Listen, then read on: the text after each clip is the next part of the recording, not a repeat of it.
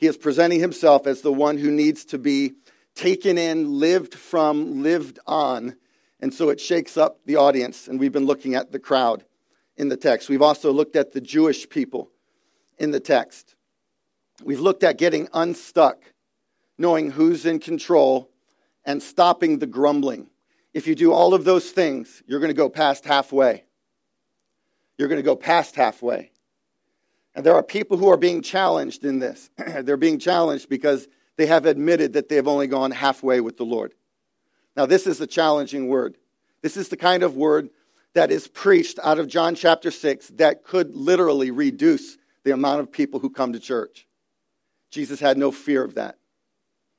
And so we're going to look at some interesting verses of Scripture. Take your eyes to John chapter 6. I've titled this final message, Receiving Hard Sayings. Receiving hard sayings. How many people have ever had someone say to them, very direct and upfront, something very hard to receive? They got in your space and they got in your face, right? That happened to me several years ago. A person got in my space and they got in my face and they said that I was arrogant. I was arrogant. And you know what? They were correct. They were correct. I didn't want to receive it. It was a hard saying. And listen, we're not talking about harsh sayings. We're talking about hard sayings. And there's a difference between harsh and hard. And some of you have heard harsh most of your life. And so when a hard saying comes, you push back on the hard saying because you misinterpret it as harsh. And so what we're going to look at is hard sayings today, not harsh. Jesus is never harsh. If he even gets close to harsh, it's with the Pharisees and the Sadducees and the religious people of his day. But we're looking at hard sayings and receiving them. Jesus is the type of a leader. He's the type of a Savior who doesn't pad. He doesn't pad his word. There are preachers and there are pastors in churches that are padding the Bible. They're padding the hard sayings of Jesus. It's kind of like this. I went to my library and I got the biggest Bible I could find. Now I want you to picture this, because if the padding wasn't on here and the Bible that I'm holding in my hands, you're having a conversation with a person right now. Well, not during the preaching, right? But you're just at church, right? And I were to throw this and hit you upside the side of the head, would that hurt? Yes or no? It would hurt. It would be hard. So I padded it, and now I'm going to give a little experiment here, and I need 2 volunteers to have a conversation. I'm going to throw this. It's going to hit you in the back of the head. Is it going to hurt as bad? It's not going to hurt as bad because I've padded it. There are preachers who are padding the Word of God. They don't want it to be as hard. Jesus never padded his Word. Churches are padding the hard sayings of God so that the people will come and they will stay. But Jesus never did that.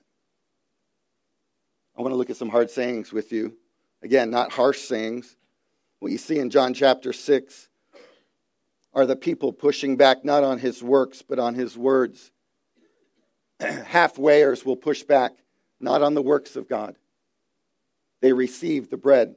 They received the miracle. They were open to all of those things that Jesus was doing. But when Jesus then got in their face and in their space with a hard saying, then they pushed back on him. And this is where halfwayers are. This is why people who come to Harvest Reading, they'll hear the hard sayings of Jesus, they'll push back, and then they'll leave. And then they'll go to another church, and they're going to look for something that's a little bit more padded, so it won't hurt as much. So it won't bring change in their life as much.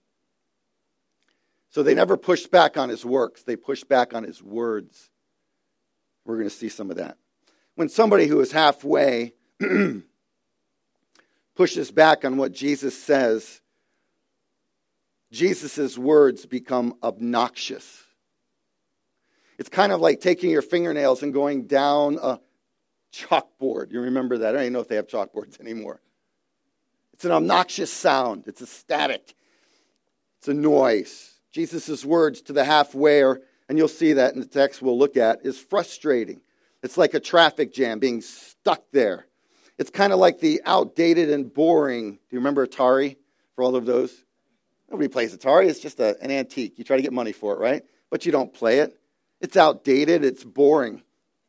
The Word of God to a half-wear, the hard sayings, are kind of like Simon Cowell, who says to that wannabe, you can't sing. You'll never be a singer. And so there's this shock. There's this reality check. That's the Word of God, a hard saying that Jesus is giving to a half-wear. It's shock. A drill sergeant screaming in your face. It's intimidation. Or your doctor telling you you have to give up caffeine forever. There's resistance. Jesus' words can become obnoxious to a half-wear. They can become frustrating. They can become outdated, boring, shocking, intimidating, and they resist them. We're talking about half-wears. There are some people who have said that they're half-wears and they're not here today. I know my whole congregation now. We're getting close to 150. 150 people is not hard to know them. You go up to about 250. Then after that, it gets a little bit more difficult for the pastor to know their lives and know what's going on. But at 150, I know pretty much everybody in everybody's situation, unless you're a brand new person today. Some of those people had said they're halfway. Some of them haven't been here 2 or 3 weeks. Halfway. They're halfwayers. The message today, I pray, will be listened to them through our website, because it could cause them to go further than they've ever gone before. My heart breaks for them. Jesus was breaking. His heart was hurt. This was a difficult passage of Scripture that we're going to look at for him. So we're talking about halfwayers. What is it about receiving hard sayings? Take your outline. Here's number 1. I'm going to give you 2, and then we'll do a couple of subpoints underneath of that. Number 1, receiving the hard sayings will always be more of a heart issue than a head issue. That's number 1. Verses 60 down to verse 65. Look at verse 60. Are you in John chapter 6? When many of his disciples heard it, they said, you can stop there. We got a transition here. We have a moment in time. We've already looked at the previous verses. I don't want to talk about those. It says many of his disciples, not a few. Down in verse 66, you'll see that many turn their back on Christ and then they walk away because of the hard sayings. So you have many. We're not sure how many of the many thousands that were there during the great miracle of the feeding. We're not sure how many specifically, but I happen to think that it was pretty high in number. I think the number of people that are going to be in heaven is going to be relatively lower than what we think when we get there. I think there are massive amounts of people who think they're Christians, but they're really not Christians, and they're going to find out when they get to the other side that they were never truly born again. And I think the numbers are going to shock us. But here, many of the disciples is an interesting word. It means learner. It means they were in the school of Christ. It doesn't mean that they were Christians. So when you see disciple, it doesn't mean that they were born again. It doesn't mean they have been redeemed. They have been converted. It just means they were underneath Christ. They were listening to him. They were learning from him. It doesn't mean they were truly regenerate. So you got all of these disciples, and they hear the sayings of Jesus. And what are the sayings? That you're supposed to eat his flesh and drink his blood. That was the hard saying. And so it says in the text, they heard it, and they said, this is a hard saying. The word hard is interesting in the original language. It means inflexible or unmovable. Can I ask you a question? Are you a flexible person? Are you movable? What he's talking about here is something that is very rigid. He's challenging their control. He's challenging their system of belief that they've held on to for hundreds, and if not thousands of years in their system, their religious system. They were unmovable. How about if we use this word, stubborn? Stubborn. I hear a little bit of a reaction to that because maybe somebody has said to you that you're a stubborn person. You're inflexible and you're unmovable. They said this question, who can listen to it? Obviously, they're not talking about hearing it audibly because they can hear. Their hearing is fine. But they're talking about who can listen to it, who can know it. And Jesus is the one who's perceiving this inside of them. He could read our mail. He knows what's going on. He is discerning about their condition. And the Bible says that they started to do what? Do you see the word there we looked at last Sunday? They were grumbling. They were grumbling. Here's what grumbling is. I should have clarified this last Lord's Day. Grumbling isn't because you got stuck in traffic or the person in front of you at the grocery line is taking forever with their million coupons, right? That's not grumbling. Grumbling is when God is speaking to you. God is wanting you to go further with him than you've ever gone, and he's asking something of you, and all of a sudden you push back on that. And that's what they were doing. And so God has been speaking to some people at Harvest Reading about some things that you know that you need to look at, change, maybe move away from, and you're starting to grumble. That's the true nature of grumbling. It was amazing because after the service last week and throughout the week, I heard people saying, well, I'm a grumbler. And I'm at work and I'm complaining. Well, that's not really the context of what Jesus was talking about here. We shouldn't do that, but this is more of a grumbling against the will of God. And so the disciples and the many who are not receiving the hard sayings are struggling with this. Verse 61, notice what Jesus says. What does he say? He asks them a question again. Do you take offense at this? What does it mean to be offended? It's to hold a resentment. Has anybody ever been offended by somebody else's words towards you or their actions towards you? You've ever been offended? Raise your hand. Most everybody. How about, have you ever offended anybody? Does anybody want to raise their hand on that one? We understand offense. Jesus asks the question here, does this offend you? In other words, what I'm saying, you got to drink my blood. You got to eat my flesh. Does this offend you? And why does it offend you? Now, why is it that they push back on the hard saying? Because it's way beyond just hearing something. It's a hard issue for them. There's something going on inside of them that's not right. And this is where Jesus is going with his teaching here. He's trying to tell them, listen, you're not really a follower of me. Because if you are a follower of me, you're going to be the one who might chafe a little bit against the hard sayings I'm going to give you, but ultimately you keep receiving the hard sayings. They push back because it's a heart issue. It's always a heart issue. And that's where Jesus is going. But they're offended. They're irritated. They're annoyed at the Lord of glory. Let me show you some verses on this. In Matthew chapter 11, you'll look at this. Jesus said, blessed is the one who is not what? Offended by me. Now listen, as Christians, we don't go out offending people, right? Some people do that in the name of Jesus, in the name of fundamentalism, in the name of Christianity. And they're offending people because of their attitude, the way they come across, and all. We don't want to do that. But the truth that we believe, the life that we live, Jesus says that kind of life is going to offend some people. But blessed are those who aren't. Let's go to the next verse here. We're in Matthew 13:53, and when Jesus had finished these parables, he went away from there, and coming to his hometown, he taught them in their synagogue so that they were astonished and said, where did this man get this wisdom and these mighty works? Is not this the carpenter's son? Do they really know Jesus at this point as Savior? No. These are unconverted people. These are people that have stuff in their head, but their heart isn't redeemed. You would call these people maybe halfwayers, right? And so they're asking these questions. Is this not his mother called Mary and not his brothers James and Joseph and Simon and Judas? And are not all his sisters with us? Where then did this man get all these things? And they took offense. Look at that. They took offense at him. But Jesus said to them, a prophet is not without honor except in his hometown and his own household. And he did not do many mighty works there because of their unbelief. Unbelief, offended, halfway, not redeemed. Something's wrong with their heart. This is why people push back on Christianity. Because Jesus comes into our space and he says, listen, I'm calling you. I want all of your heart. I want you to lay down your life completely to me. And then we're, well, that's too much, Lord. That's too much. I'm not going to do that. I'd rather go halfway. And like I said last week and the week before, halfwayers always go beyond. I mean, true Christians always go beyond halfway. They always do. We see that in the text. We see it here in John 6. Let me look at another verse with you, a section.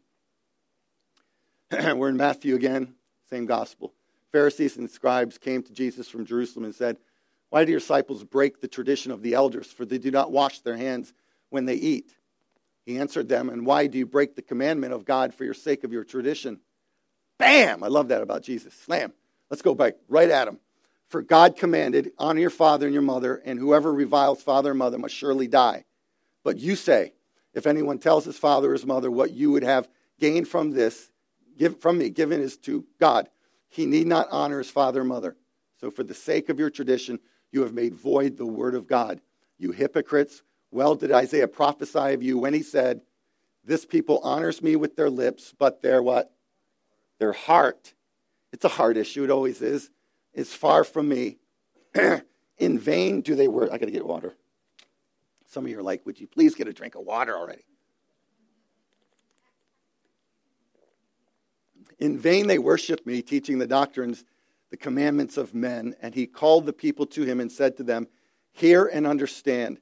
That word hear and understand needs to be supernatural. It needs to be that with anybody truly getting converted.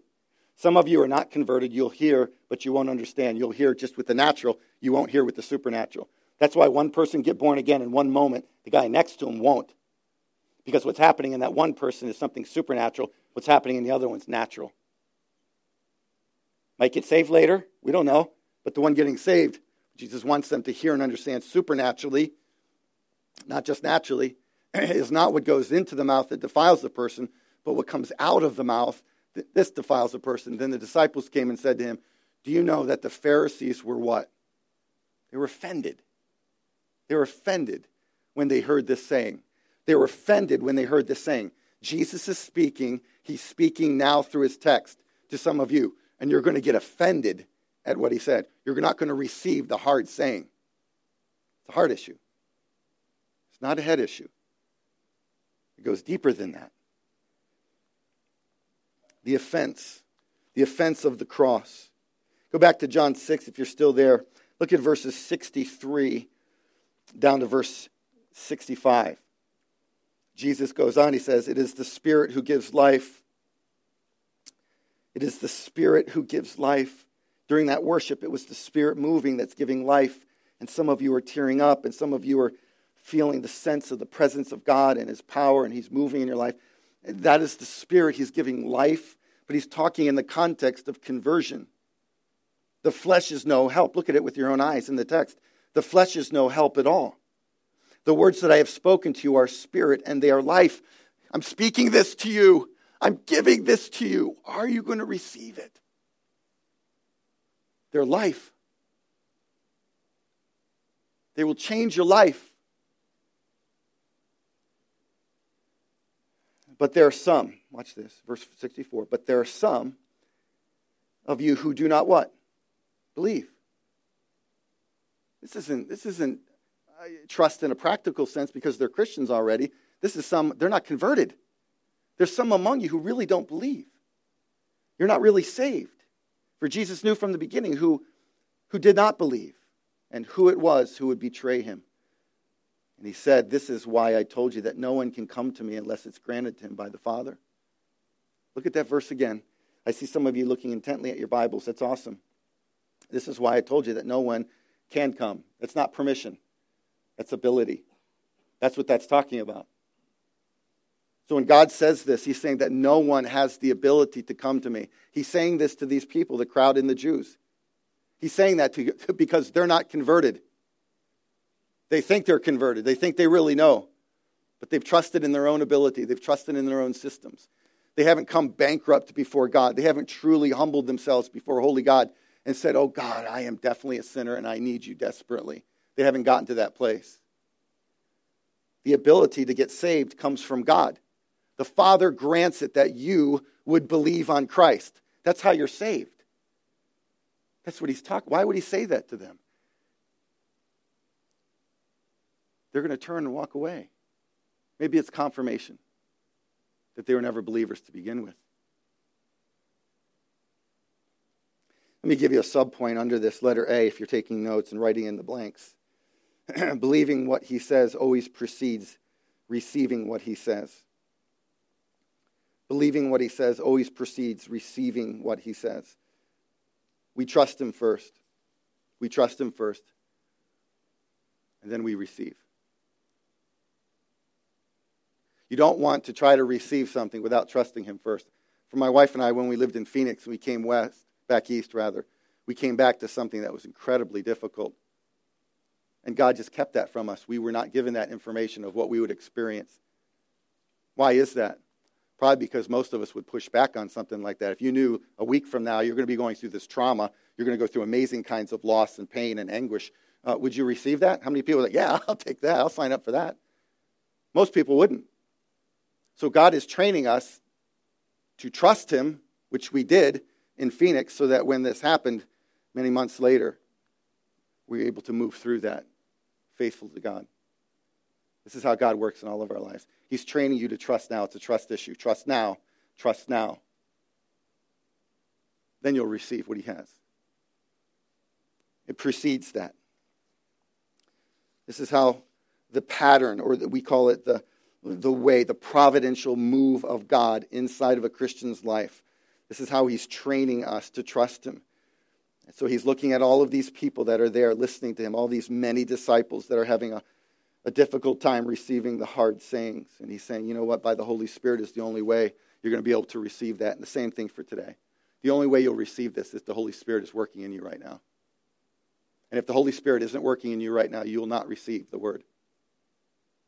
And if you're not receiving the word, it shows something about your heart condition, where you're at spiritually. Let's go to number 2. Write this in. Receiving hard sayings will always be a revealer of the true faith versus a revealer of true faith versus those with only temporary faith. Look at verse 66. You'll see they turned back. That's a word of finality. This language here is one, you know what? This is it. I'm done. I've heard you, Jesus. I don't receive what you have to say. I'm not going to change my life. I'm not flexible. I'm immovable. This is what they're really saying about with their behavior. They're turning back. There's a finality to their decision, and there is a finality that is confirming that they're a false follower. They're not a true follower. Notice 1 John chapter 2, verses 18 and 19 behind me. Notice what the Apostle John says here. Children, it is the last hour, and as you have heard, that Antichrist is coming. So now many Antichrists have come. Therefore, we know that is the last hour. Watch this. They went out from us, but they were what? Not of us. They went out from us. They turned back. They were not of us. They weren't truly converted. They're not truly one of ours. They're not truly redeemed. That's what that's saying. For if they had been of us, they would have what? Continued with us. This is called preservation of the saints or perseverance of the saints. Any true Christian always perseveres. Any true Christian is always preserved by God unto eternity. That's great assurance. This is a verse that we should all really hold on to, but they went out that it might become plain that they are not of us. Does that make sense? Again, you have to hear this in the Spirit, because if you try to twist this thing and move it with your own natural understanding, you're not going to see what John the Apostle is trying. And he's the same writer that wrote John 6. He's basing a lot of this on his history with these people. And now he's writing to confront false antichrists in this letter, 1 John. Because there are antichrists that came into the church. There were people who said they were Christians, but they weren't Christians. It says in the text back in John 6, they no longer walked with him. This is sad. This is a tragedy. This is heartbreaking to Jesus. Although he knows who believes and who doesn't, there's something about the heart of the Lord. He still cares about humanity. He still cares about those people who reject him. He still cares about those people who don't stick it out with him. This happens all the time in church ministry. People that no longer walk, they turn, they leave, they go halfway, then they stop, and then they turn back. This happened to me, the first convert that I ever had. I was a brand new pastor, and so I had my little briefcase. Back in those days, it was like this really cheesy briefcase. This is like almost 30 years ago. And so I had my briefcase. I had my Bible in that, and so Mike was my first disciple. He was the guy that I spent a lot of time with, talked to, loved on, answered questions, led him to the Lord, and then we were going to baptize him. And so we got in the tank together, and so I baptized Mike. It wasn't too long after that Mike turned. He turned, and I never saw him again until at a courthouse. I was there to see something else, meet somebody else, and there's Mike sitting there. I said, Mike, man, it's been years. So how's your life been? Yeah, I've been in and out of jail a few times. Mike a Christian and Mike not a Christian? Probably not. Probably not. Because if he was, he would have continued. You're saying, wait a minute, I trip and fall sometimes. What happens to me? Yeah, true Christians trip and fall. It's not the perfection of your life, it's the direction of your life. Mike's direction was completely an opposite direction for over a decade. And so I just tried to encourage him. I said, Mike, I went back to Jesus, but this is in ministry all the time. We have these situations. So Jesus is facing this, and it's heartbreaking. It's heartbreaking for pastors. It's heartbreaking for you who know people who have turned and left, right? Verse 67, you look at it, there's another question. Jesus asked this of Peter. Do you want to also go away? Peter is a representation of a true disciple. Did Peter ever reject the Lord? Did he ever deny him? Yes, no? Yes, he did. But Peter was a true Christian. True Christians can battle and they can struggle, and it's not what we're talking about here. We're talking about people that turn away. They don't receive the hard sayings of the Lord. They reject it. They push back on it. Judas is mentioned here in the text. I don't think they knew who it was. I don't think the revelation came to them. I think it's written years later, back looking on to the situation. I don't think they had any idea because you don't see them really understanding that Judas was the betrayer until later. Peter is the one that stays. Here's letter A underneath number 2. Letter A, staying with Christ is the only true test of saving faith. Staying with Christ. Real believing results in constant receiving, producing permanent staying. And Peter receiving what Jesus had said about the blood and about his body, he was getting it. He was getting it by the Spirit of the Lord. He was receiving Jesus as the bread of life, while so many others were not receiving the hard sayings. Peter did. The reason why Peter could receive it and the others couldn't is because Peter was alive spiritually. He was not dead. Dead people don't receive much. Have you ever found that to be true? And so if somebody that you might know, maybe a coworker, anybody that you've ever been to a funeral, try bringing your Chick-fil-A. Go to the Chick-fil-A, get yourself a nice chicken sandwich, some waffle fries, go to the funeral, and then place that on top of their body as you're looking at them and say, okay, here's something I brought for you. I want you to have it. Feed on this, right? What's he or she going to do? Nothing. They're not going to eat those waffle fries. They can't eat those waffle fries. They're dead. It's the same thing spiritually. And so you can give out the truth. If the Spirit isn't moving on the truth to save somebody or to sanctify them, then that dead person's not going to receive that. We're spiritually dead. That's what the Bible says in Ephesians chapter 2. We are dead spiritually. And these people are dead. The majority of John 6 are dead. Now watch this, because those who are going halfway and they stop, they never go any further, or they turn back, are dead. They're not alive. They're not real. They haven't been redeemed. They haven't been converted. They don't have the Spirit of God inside of them. This is where this is going. This is massive. This is a hard saying. If you don't take Christ in and say, I want Jesus to be my Lord and Savior, and I will follow him till the day I die, and I will live for his glory. And I want everything that he has for me. If you haven't said that and you reject that, you will die in your sins. You will die hopeless. If you've made a decision when you were 6 years old, because mom and dad knelt at your bed and they prayed with you, but since that time, there's no sanctification, no desire, no church, no Bible, no anything, no worship. You're living like this over here instead of godly. You're dead. You were never converted. And you need to be. This is a hard saying. Can't begin to tell you how many people I talked to through the 30 years of pastoral ministry. They say, well, they prayed a prayer. They prayed a prayer. You see over here, they prayed a prayer. Yeah, so what? That doesn't mean anything. What it means is, have you been redeemed and regenerated? Do you have the mind of Christ? Do you think about Jesus? Do you want to live for him? Do you want to be humble before him? Do you want to be holy as much as you can? But I prayed a prayer, and this is what moms say to me. They prayed a prayer over here, but look at their life now. And to tell the mother that it looks like they might not have been really converted is so much for them. They don't receive that. But they need to look at that. Because maybe your sons and your daughters who have turned away and they haven't been around spiritually, maybe they need the gospel. Maybe they need to go to them and say, listen, do you really know Jesus? Let me close with an illustration. I'm going to set this up. When I was a kid, one of my heroes was Evel Knievel. Again, I'm dating myself, right? Evel Knievel. Anybody remember that guy? And so when I was a kid, I loved, let me just explain. Evel Knievel sounds kind of demonic, right?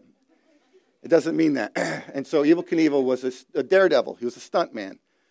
And so what Evel Knievel would do is he would take his motorcycle and jump over almost anything. He would jump over cars and buses and all of that. And so I started to do that kind of thing. So I got on my bike, and back in those days, the bike was like the banana seat with the handlebars, And I was like, man, I am Evel Knievel. And I would start at the very top of our hill. I'd come down the sidewalk. I set up these ramps, and I would put garbage cans one after another. Oh, I'm getting goosebumps even talking about it because it was awesome. And so I would come down there, and I would jump over these garbage cans, get real in the air, come down on the other side. I even made an outfit that looked like Evel Knievel's. Come on, let me just enjoy this for a second, huh? I'm having flashbacks. These are good flashbacks. And so, I looked just like him. I had a suit just like him. I had a helmet just like him. I wanted to be Evel Knievel. I remember asking my friends, can you get down here on the ground, and I'm going to jump over you? Some of them did. They lined up one after another. I must have been so good that they were like, I trust him. All right, so they lined up, and I remember going down this hill. I'm moving quick. I'm nervous. I didn't want to kill him. And so I go over that ramp. I land on the other side, and my handlebars twist, and one of them goes like right into my solar plexus. And I got up, and I was like, this is the way I'm going to die. 11 years old. This is it. I couldn't breathe. I was like, Evel Knievel. I'm going to show you a clip. This is one of the most devastating crashes he ever had. It was at Caesar's Palace. And he never attempted the jump again. And there's some spiritual meaning. I'm coming around to it. So watch this. I'm going to tie it together as we conclude. Can we roll that clip? The undisputed king of motorcycle daredevils is Evel Knievel. For 3 decades, the entire world was a witness of his success or failure. His most memorable stunt gone bad was in 1967, Caesar's Palace, Las Vegas, Nevada.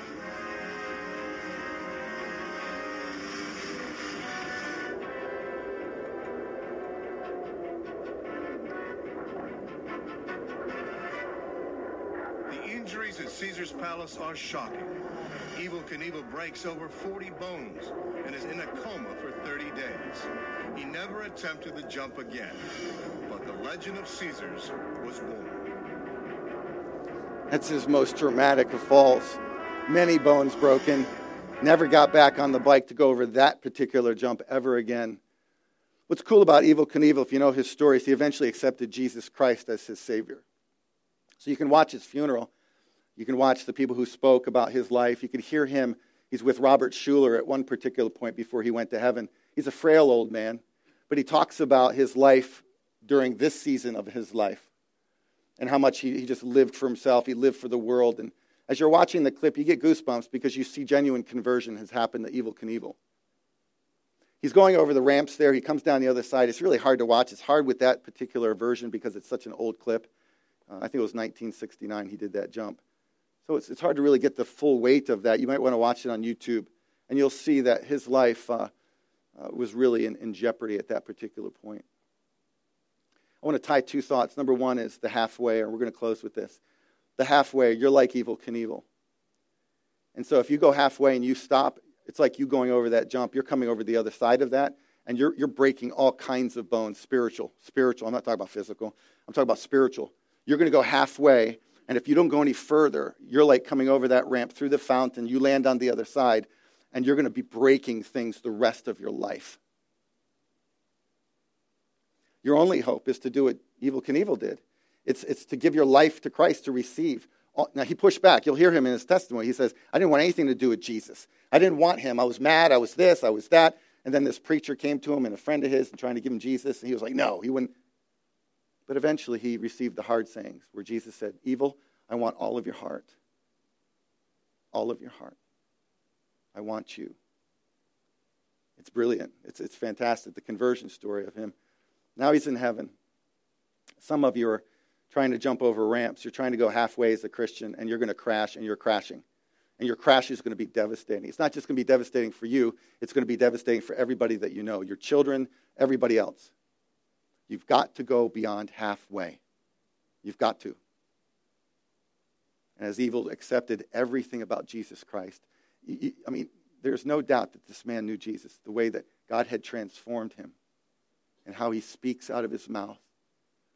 And he speaks of the love he has now for Christ and who he was, what he was like as he turned back on the Lord. And now what he's like since his conversion. And now he's in heaven. Can we pray together? This is decision time. This is number 4, week 4 in our series, Halfway. Are you halfway?